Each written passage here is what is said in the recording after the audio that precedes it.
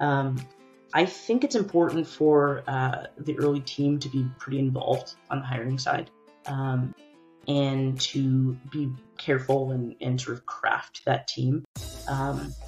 I also think setting values early on and using that as part of the criteria for how they don't necessarily have to, it doesn't have to be a formal process, but being intentional about it is important, I think, to then be able to select for those values. And if you don't do that, I think one of the things that can come through is sort of you end up with these accidental values, things that the company is sort of either intrinsic to the people at the company or the company's accidentally selecting for in its existing hires. And so I think that's something that's really worth being intentional about. And crafting that early team is unbelievably important. Welcome to the Undefeated Underdogs podcast, where I unpack and narrate stories of ambitious people who turn obstacles into opportunities. My goal for this podcast is to create a platform to narrate underdog stories and maybe play a small, teeny tiny role in inspiring you.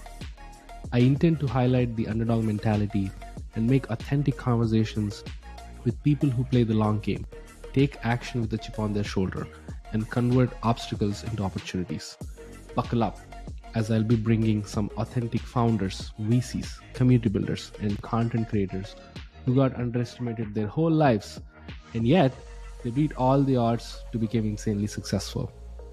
Now, today I want to tell you a little bit about our awesome sponsor, Acquire.com.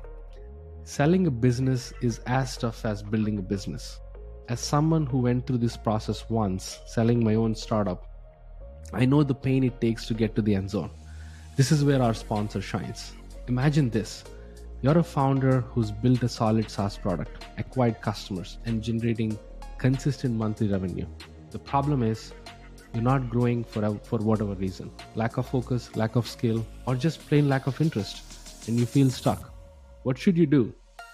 The story I'd like to hear is you buckled down, somehow reignited the fire, get past yourself and the cliches, and start working on your business rather than just in the business. You start building an audience, move out of your comfort zone to do sales and marketing, and in 6 months, you triple your revenue. The reality isn't as simple. Situations may be different from every founder facing this crossroads, but too many times, the story ends up being one of inaction and stagnation until the business becomes less valuable or worse, worthless. If you find yourself here or your story is likely headed down a similar road, I offer you a third option. Consider selling your business on Acquire.com. Capitalizing on the value of your time is a smart move. Acquire.com is free to list and they've helped hundreds of founders already. Go to try.acquire.com/Sharath and see for yourself if this is the right option for you. Now, let's get into today's episode. All right. So, folks who are listening, appreciate you for joining.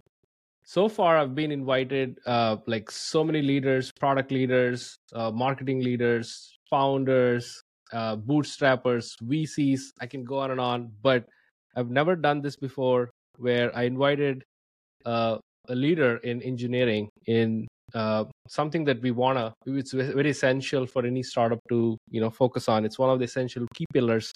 And my next guest is a master at it. Like, she built, scaled engineering teams at scale. She worked at companies like Superhuman. Her first job is at Apple, which is amazing. I can go on and on about her, but without further ado, I would love to welcome Emuye Reynolds. Welcome to the show. How are you, Emuye? How is your day going? My day is going very well. Thanks. I'm happy to be here. Thanks for having me on. Absolutely.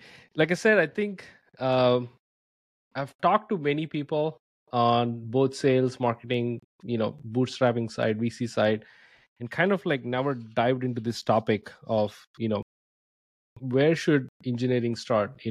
It's generally founders tend to be the engineers. They develop the product, right? Or if I'm founders like me, outsource the product or use no code tools and like something, they'll make it happen. So I think the first question I have for you is, where do founders, in what phase do you think an engineering team should be established?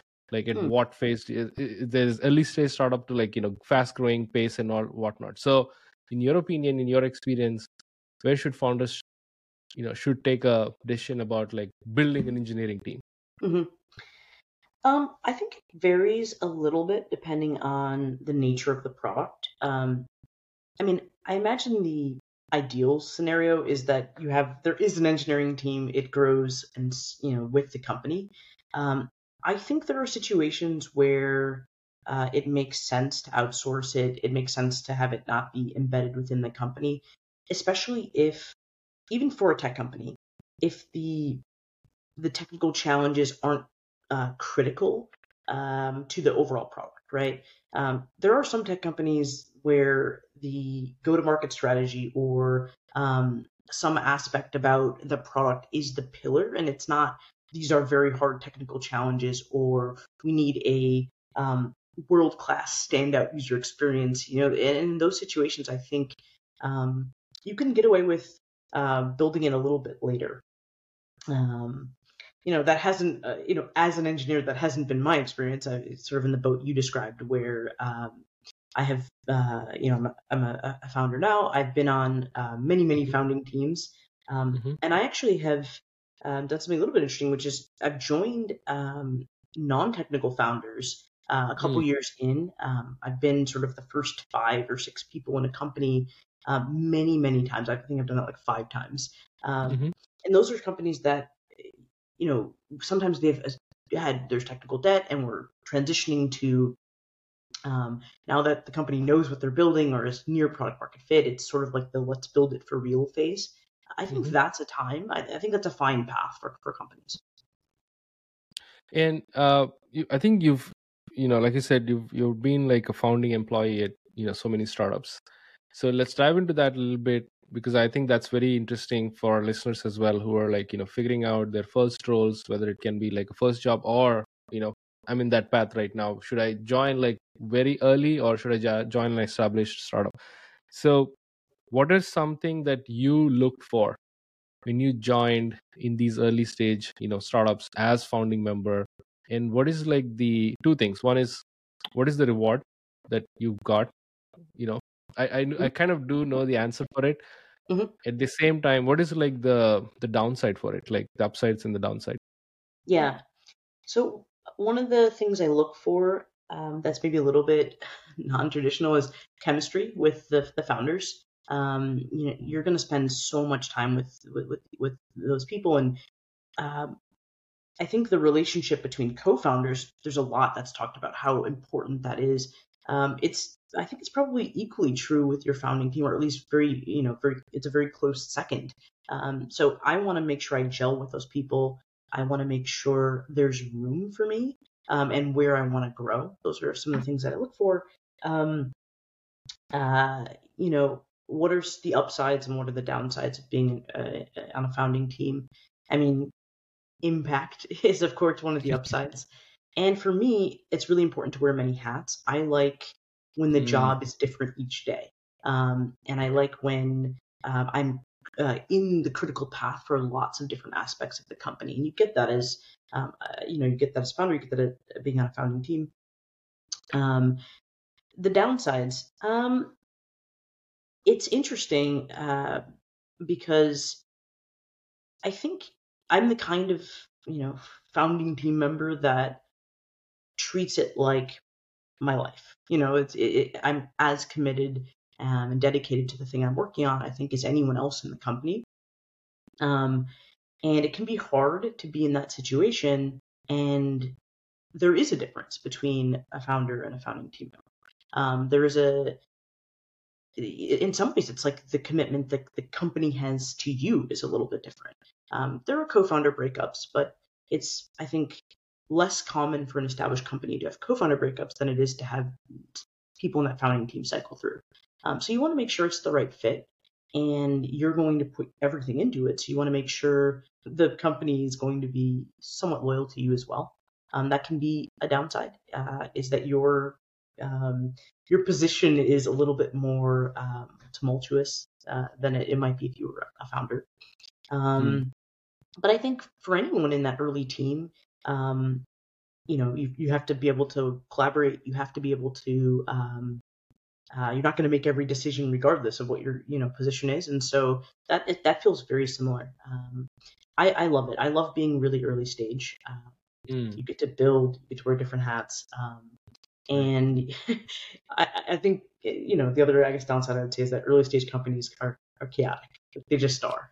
But Right. yeah, those I are think those I think it's for people who embrace chaos and are uncertainty. And so I've heard this. I was talking to a founder, and uh, kind of like similar topic I was discussing with him, and he said, I look for founders who want to join us founding, part of the founding team. It's like mostly they're like probably like 1-2 steps away from becoming a founder, because yeah.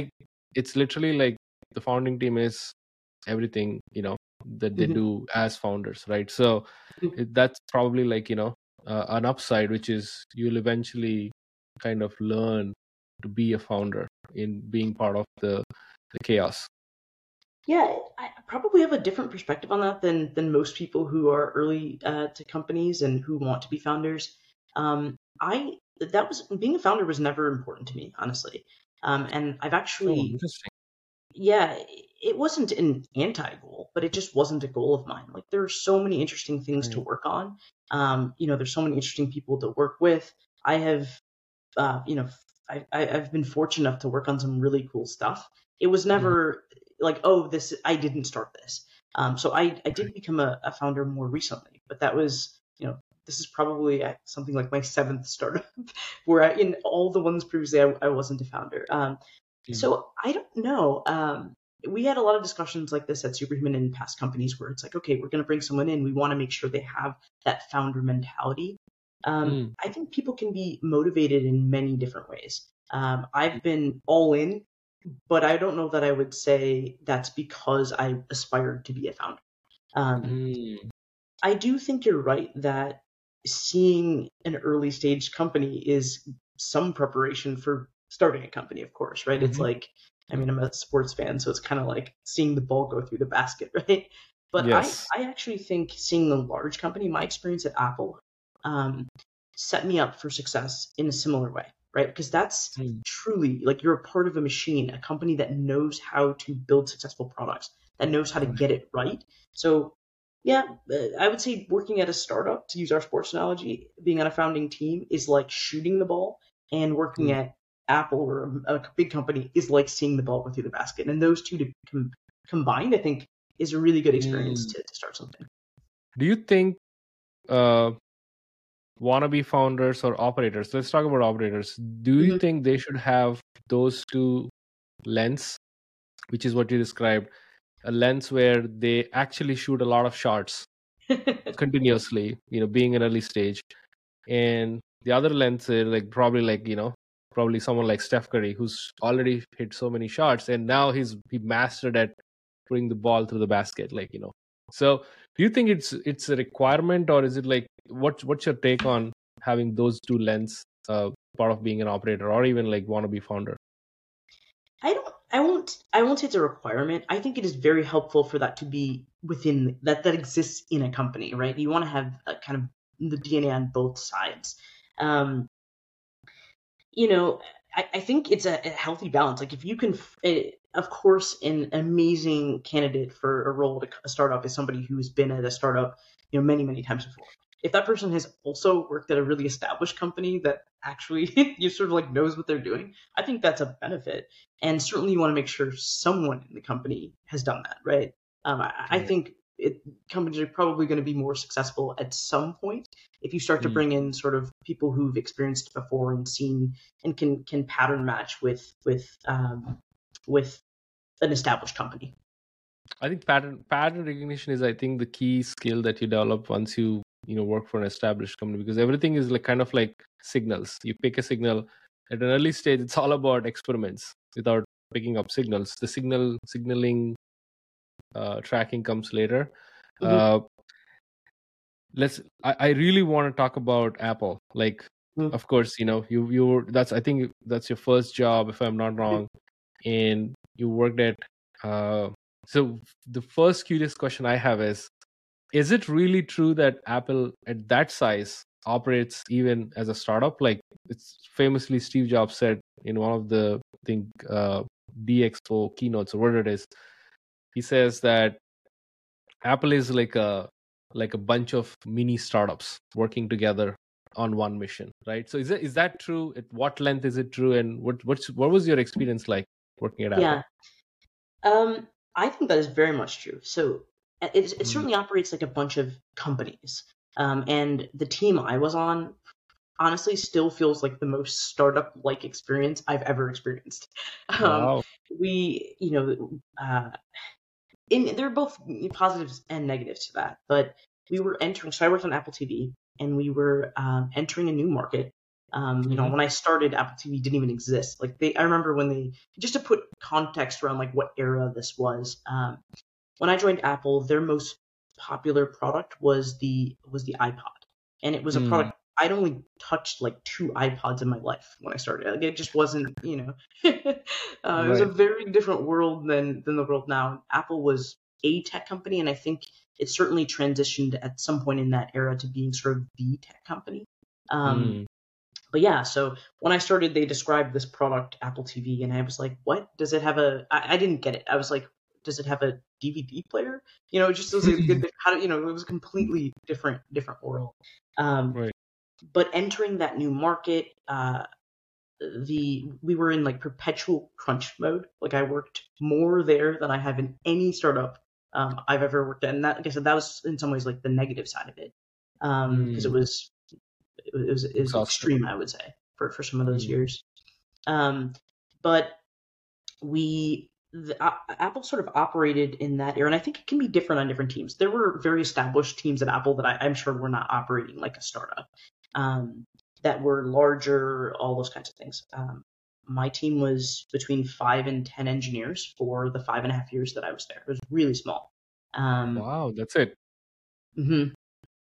Yeah, and that's it. And at that time, I think again, this has changed somewhat. Like I left Apple in 2011, so it's been a while.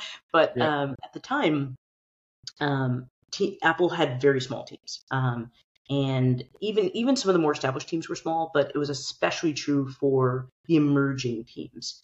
But one of the things that it's still fascinating to me about how Apple operated is it sort of felt like at every level of leadership, even individuals who are sort of leading themselves, it was like the company, every level was building for one person. It's like I was sort of building for me, and sort of my director was like sort of almost like a dictator of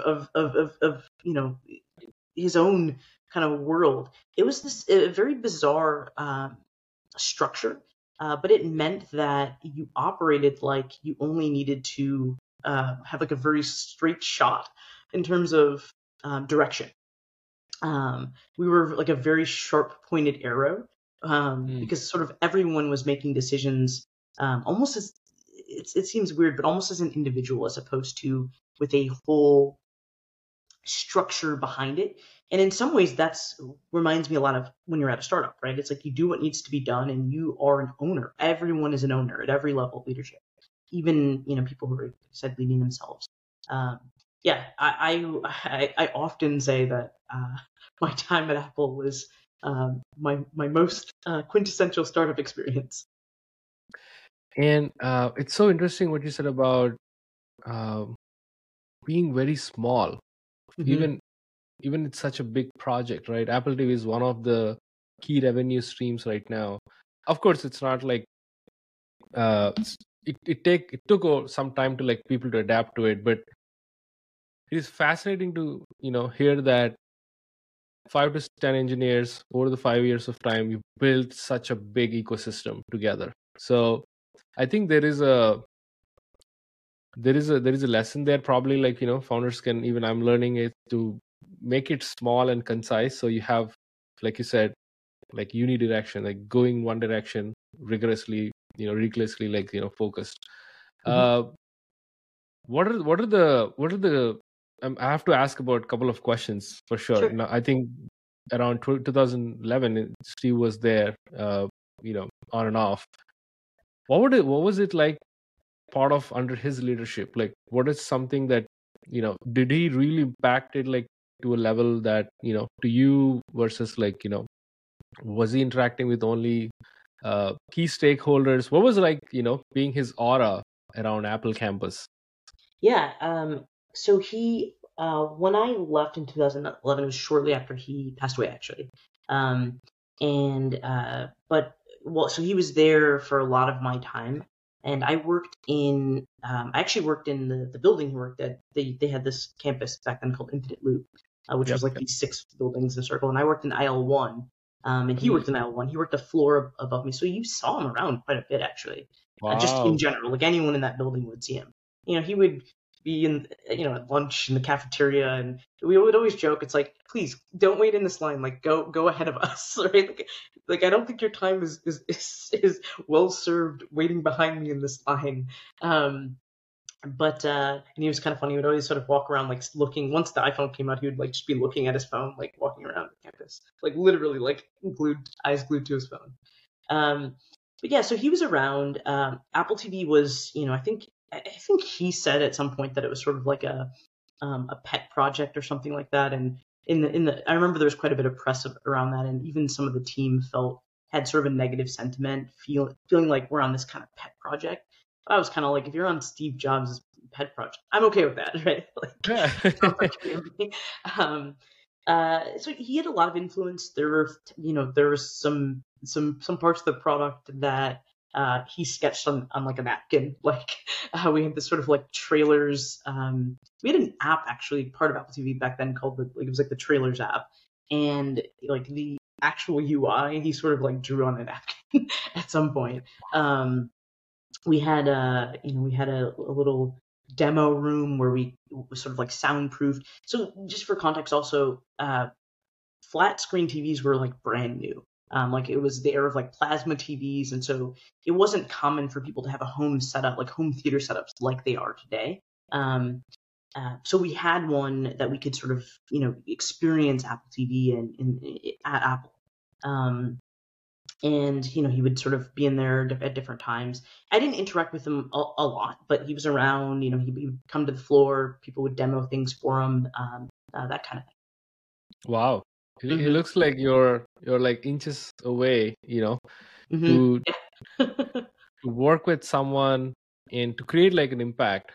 You're part of the legacy, right? Hmm. And that was fascinating. I think looking back, like you said, it's like what, 12, 15, 13 years now. Uh, Yeah. it is probably like one of your most, like you said, in your words, like, most proudest moment, I would say, is to basically go back. It's fine to like be on a pet project of Steve Jobs, right? Yeah. Yeah, absolutely. What was it like? What was it like, looking back, if you were to like do a quick retrospect, is to create like, you have, I think Apple TV is one of my favorite products because it's so intuitive that I'm not going back to using any of the native, TV OSs, right? It's so intuitive, so I can operate it through my phone. So you have left your thumbprints, fingerprints on things that I use. I'm interacting with you for the first time. So the impact is so true. Hmm. What was it like? What was it like? What was the mindset after, even like before? Like what was it like working, on something that's truly like stayed forever? Yeah, I mean, we didn't know at the time, right? And like you mentioned earlier, Apple TV sort of took some time to really land in the market. It was interesting because right when it came out, it had some of the highest user satisfaction of any product Apple had ever released. But Hmm. it didn't have the traction or the buzz around it, as I think Apple TV was announced in the same, like, whatever, I don't know if it was WWDC or I forget, whatever, Right. that they used to have these kind of main press Mhm. releases. And I think it was announced, and the iPhone was like the one more thing in that announcement. And Right. so it sort of Right. was always overshadowed by the phone. That. Um, Mm.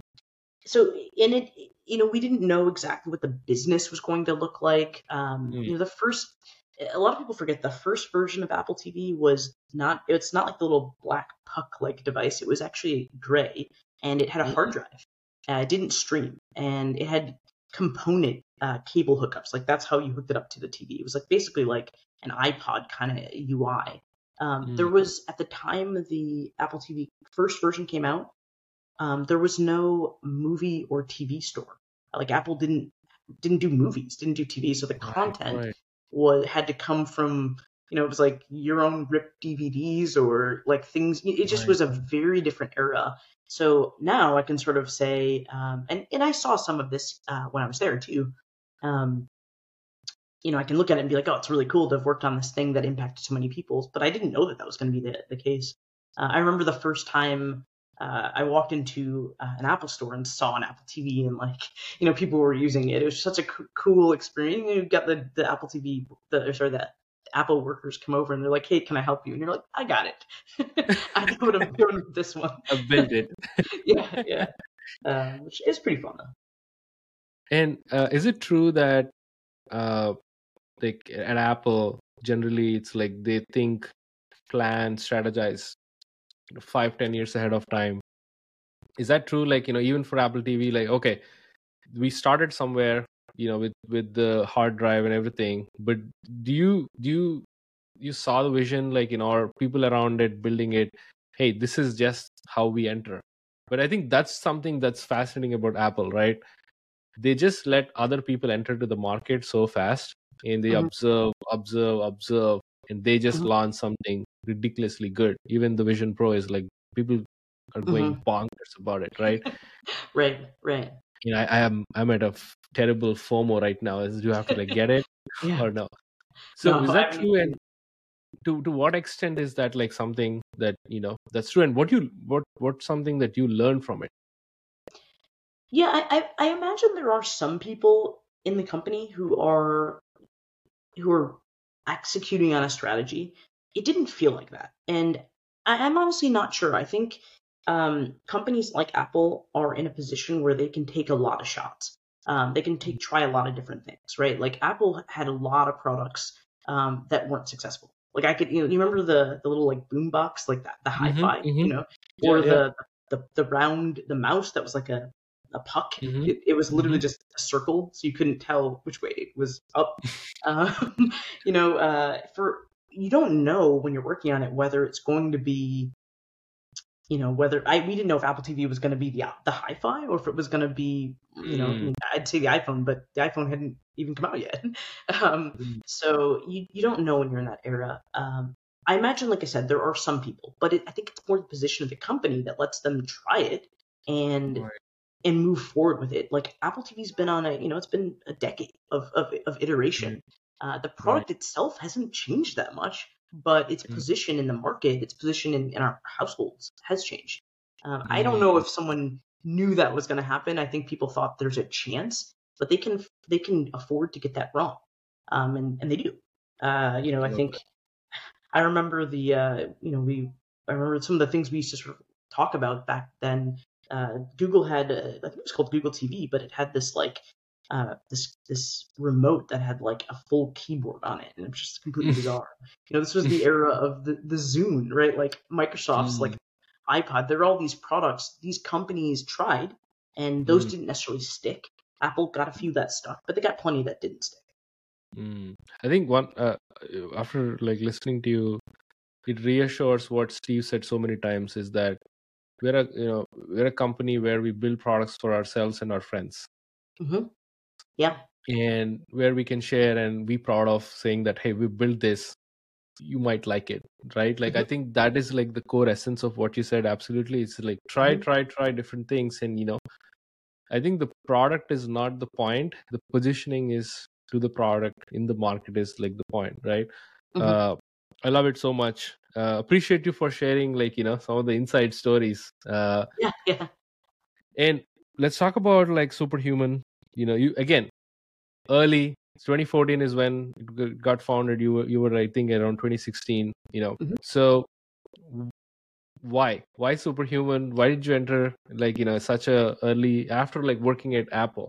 What was Hmm. it? You did a bunch of things in between as well, but I'm just curious about understanding why did you kind of didn't go back to build your own thing, which is what you're doing now. Instead Hmm. of you were a technical architect, you were again like a software engineer, Hmm. uh, you were the head of technology, and like you did so many other things. So I'm just curious about the big corporation to going into like a startup. Like, is that like because of the burnout, the number of hours you put in? I left Apple because I looked around, and Apple was one of those places where a lot of people had spent their entire career there, and or had returned many times. And I was sort of looking around. The pace I was learning um, had declined. Like I wasn't learning at the same rate that I once was. And I was like, if I want to leave now, because I think you can get to a point where it's very difficult to leave a company if it's all you know. Mm, So that's kind of what made me start looking around. I didn't know anything about startups. I mean, it sounds funny to say this now, but like I didn't even know what a startup was, or like I just had no exposure to it. Um, when I actually it's when I was an intern when I was in college, like the summer after my sophomore year, I interned at Microsoft and I worked on the Word team.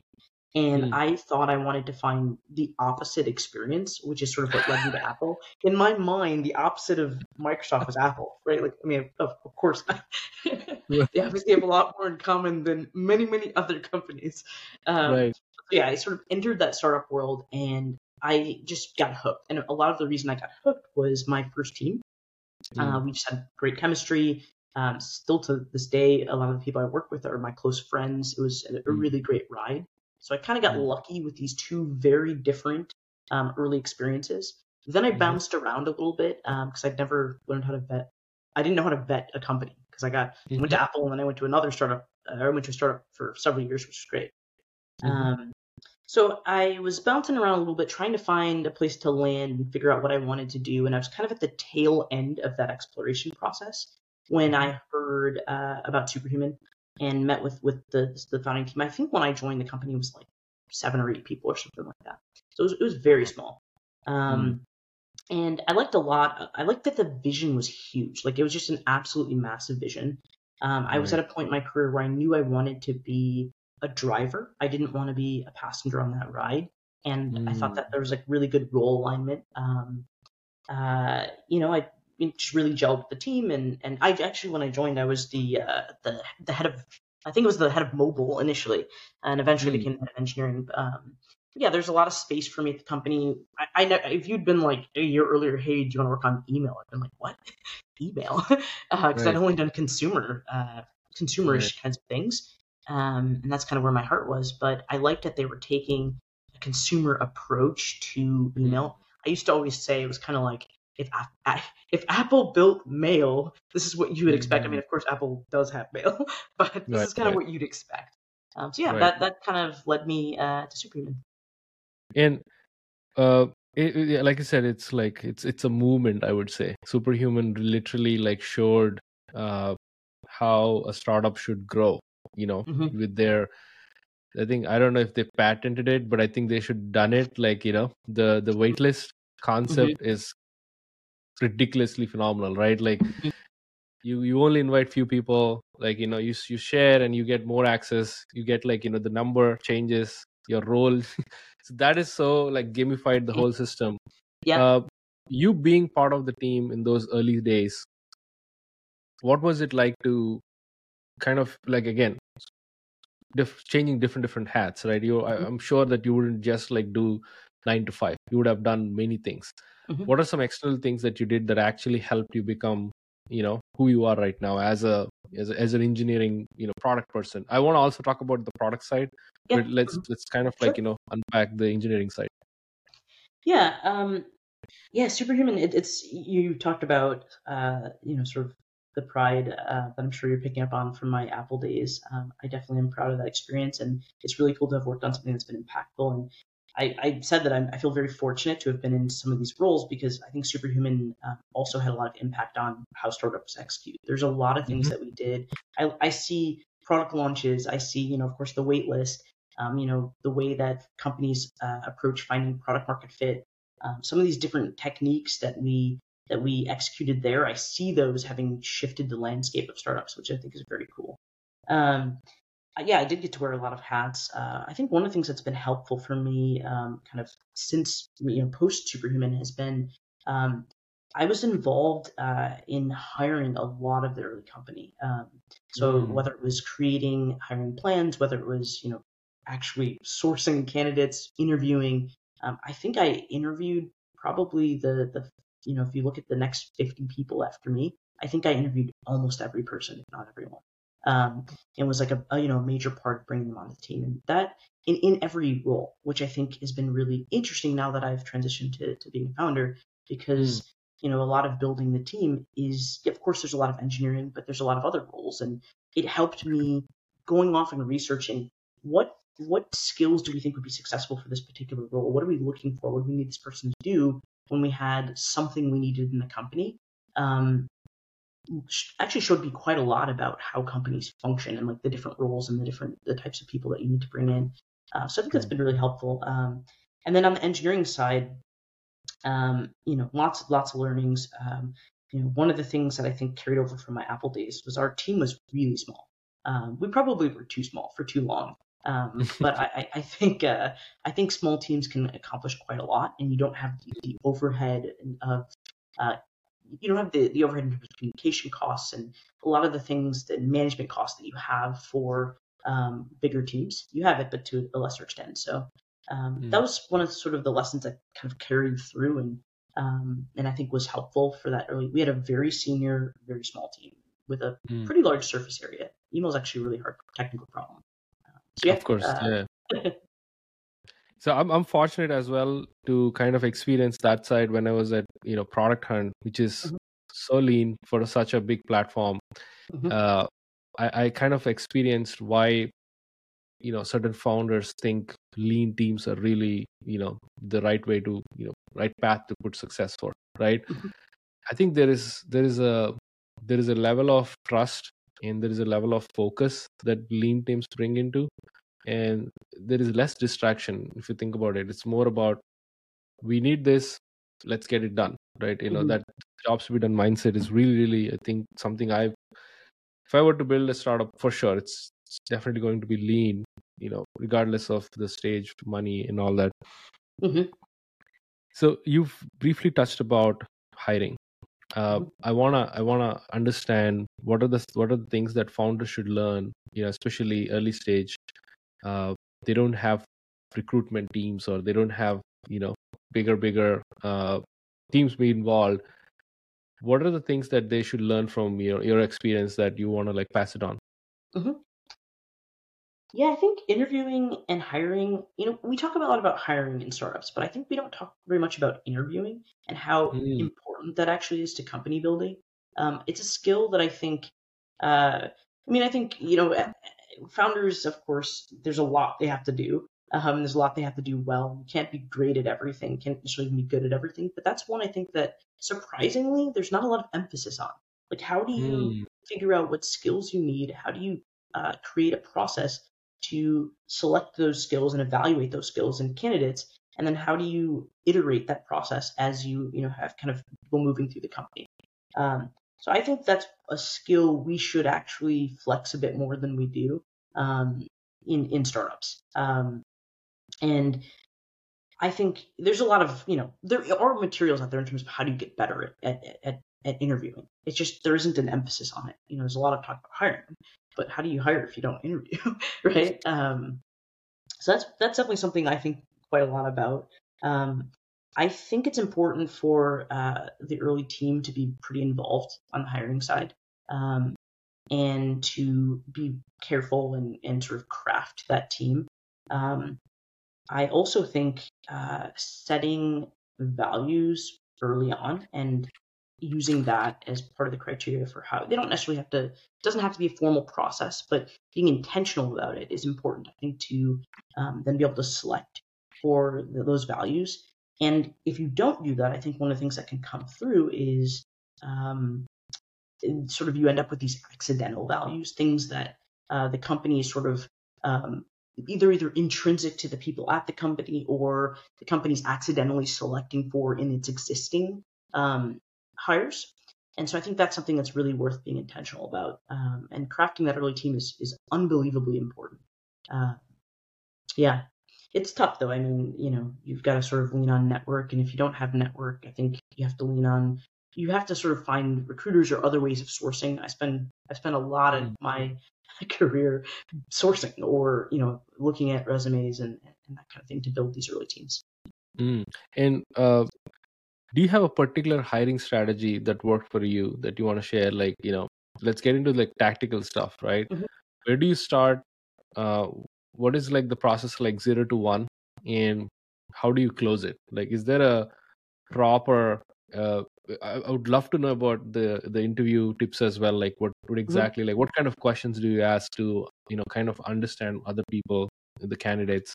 So, do you want to share something that you did at even like you want to understand about how to establish like an engineering team from that Mhm. hiring strategy, as well as generally like founders, what can I learn from that process? Yeah, I think one of the components on the tactical side that's important is research, right? Like anything that you want to hire for, any skill that you need, someone has done that before, right? So actually going and looking at interview plans, reading them, trying to make sure you have like a full process before you start hiring, and a process that you're going to iterate, I think is very important. There's lots of good resources out there, and it's not even important that you pick the best one. It's sort of getting that overview and picking and choosing different elements from different processes to create your own and craft your own, I think is quite important.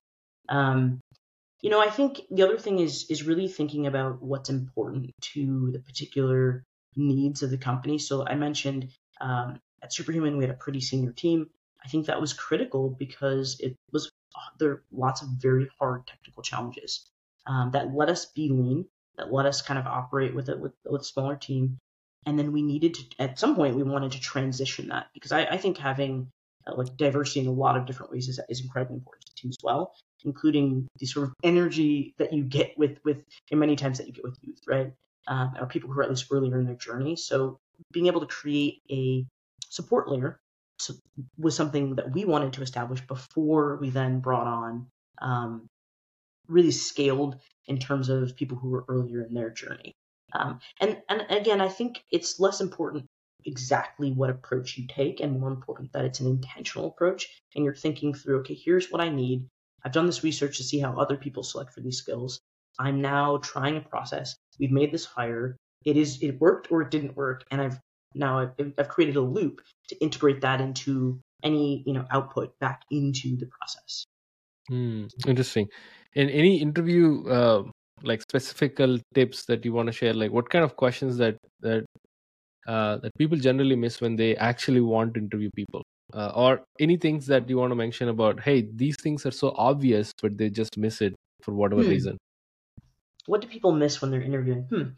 Um, I think one of the things people miss is so interviews are, it's an hour, it's a couple hours. It is both. First of all, it's a two-way interview. I think a lot of the times we treat it like the only person interviewing is the candidate, but in reality, they should also be evaluating the company. Mm, So that's something I look forward to. If the person doesn't have any mm, questions, if they're not really trying to understand, it's not that they won't be successful, but it's completely random whether or not they are successful then, right. right? And so I Right. want to make sure and push whoever I'm interviewing to make sure that they are treating it like a two-way interview. That's just Mm, going to help with kind of get to the best fit. mm, But the other thing I would say is you've got this, a couple hours that you need to put your best foot forward. If you aren't putting your best foot forward in those couple hours, I don't optimize for false negatives. I don't optimize for saying no when I should have said yes. Like I'm mm, okay with that. I'm okay with this didn't work. We, for whatever reason, whether it's we've set forth our criteria and the person, didn't meet it in certain ways, or it didn't go well. All of those things. I'm okay just putting my time into mm, a different candidate. Interesting. I like that. I think uh, they have to put skin in the game, is what you're saying. In a way, Hmm. Hmm. it's not like one way where you hear these questions and you answer. It's like kind of like a conversation. I like that a lot. Uh, so, what advice would you give for someone who's kind of transitioning from big corporations to startups? Like, Hmm. What are the things that they look for? They probably, like, in your case, you moved from kind of Apple to superhuman, right? Hmm. Through many Right. years, but Hmm. what do you what advice would you give? I'm not sure this is advice, but at least one of the things that really shocked me. So at Apple, we didn't use any existing software. Like I had, this is the era of Stack Overflow, but I didn't even really know what that was because you have access to the other people who've built the software you're depending on. You can call Mm, them. So I was like absolutely shocked when I left the company. I was sort of like everything was black box about all the tools I was using. And instead of calling mm, the person who wrote the software, I had to like go look up like how do you do that? How do you I look on Stack Overflow mm, and find people who didn't actually know the inner workings that were trying to answer these questions. That was something that was actually one of the more interesting transitions that I needed to make. But in terms of what advice I would say, I sort of stumbled through a lot of things, and I think I ended up finding my way. But um, take some time to explore and mm, find things you are interested in using and actually touching and working with, and then talk to those companies. And when you're mm, with a big company, there's often this like very established uh, point of connection if you want to get a job. I'm a huge fan of I find a product I like and then I just email the people who work on it and I'm like, hey, I want to work on this, and then kind of go from there and see. mm, So I think there's no closed door. I would say also when it's the startup world, it may not lead to a job, but it might. yeah, you should shoot your shot, right? Yeah. um, Now that you're I think you're not part of superhuman, for I think last 2 years, 3 years. Mhm. I'm excited to learn what you're working on next. What's next for Emuye? What's going on in your life? Yeah. So I started a company. It's always hard to say when because it's kind of tinkering around with some things, and that sort of turned into a company. But we're super small. The origin story is really um, I was exploring what I wanted to do next, talking with a lot of different companies, and I was mostly looking for VP Eng or head of product kinds of roles. And almost every company I talked to had the same set of problems. The reason they were hiring for that role is Mm, because they were having trouble um, prioritizing, aligning on the priorities, and communicating around the mm, priorities on their product teams. And so, yeah, well, we're working on we're calling it Udo, and we're trying to solve that problem. And we want to make it easier for product teams to make better data-driven decisions faster. mm. Yeah, so it's early days, and we're kind of cranking away, building, but it's been a lot of fun. Excited. We haven't touched your product side of expertise. So I think every builder has some side of product knowledge or product intuition, right? Whether even like take Steve Jobs, he's a builder. Hmm. It doesn't matter if he write the code or not. He knows how a product works, right? So in Hmm. your case, you actually build things. Like you're a Hmm. developer, you're like a technical person. So how much of your experience helped you develop that skill as a product person or a product leader? Yeah, it's actually something I was interested in even before. I think I'm a builder because I love products, right? That Yeah. happens to be sort of my tool, my hammer to actually get things I'm interested in into the world. But it's Hmm. actually the user experience, like how people interact with technology. That's the thing I was interested in before I ever even kind of went down the CS and eventually engineering path. Um, Mm, and that got cultivated, I think, at Apple where there weren't any product managers. So that engineering team, like I mentioned, we're 5 to 10 people. We had one designer, and then their product decisions were sort of made at every level of leadership. There was no real process, and that meant there was a lot of filling in the gaps on the engineering team. mm, And since it was something I was already super interested in, I spent a lot of time thinking about how people were going to interact with the product. Um, mm, and then, after that, I sort of continued to foster, that sort of level of thinking at different jobs. I think you can be one or the other, and I think you can be both. I think you're right that most of the time, the builders we think about, some part of why they're building or what's interesting to them is actually the end goal as opposed to the tools and technologies themselves. But I've seen great engineers who, they're in it for the technology. The sort of the process of building the thing is more important than the end goal. Yeah, that happens to not be the case for me though. Yeah. I know we're on time, so would love to close it off on one question, which is, how do the phases of a startup from early stage to subsequent growth stages impact decision making in leadership roles? Like in this case, you had like engineering role leadership. So what is kind of that?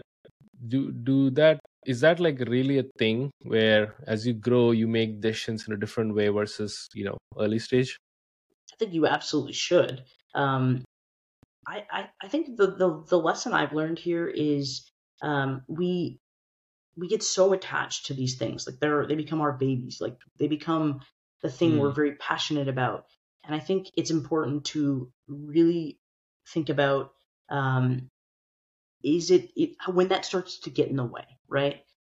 So I think one of the things we should fold into our decision making as the company scales, as the company grows, it has different needs. We talked about pattern recognition. There's going to be a lot of things, a lot of patterns that we can't recognize because we're individuals. So making sure to surround yourself with people who have seen that stage, have done that thing, and whether it's as an advisor, as an employee to the company, but being okay. We go from you make every decision at a really early stage company, and at some point that actually gets in the way of the company. And making sure that you're not trying to make those decisions because it's your baby, but because and making sure you have the right set of people, the most Right. knowledgeable set of people around it. I think that's a really important lesson that I've sort of learned throughout my career. I love that. Emuye, thank you so much. This has been so knowledgeable. I think I've learned a lot about hiring and setting up interviews, that whole process. And I really, really appreciate you for sharing some of the experiences or memories from Apple, which are always good to hear. Such a amazing company making a lot of impact on our lives. Any closing thoughts before we wrap up?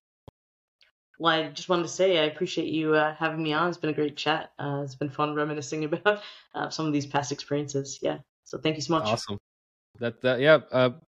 Hopefully listeners, you learn one or two things, and we do this for that, basically enhance your, either put a plant in your in your mind about whatever it is, in this case how to hire scale engineering teams in the right way. Emuye, thank you so much, appreciate you, and that's a wrap, folks. See you all in the next episode. Cheers. Thank you.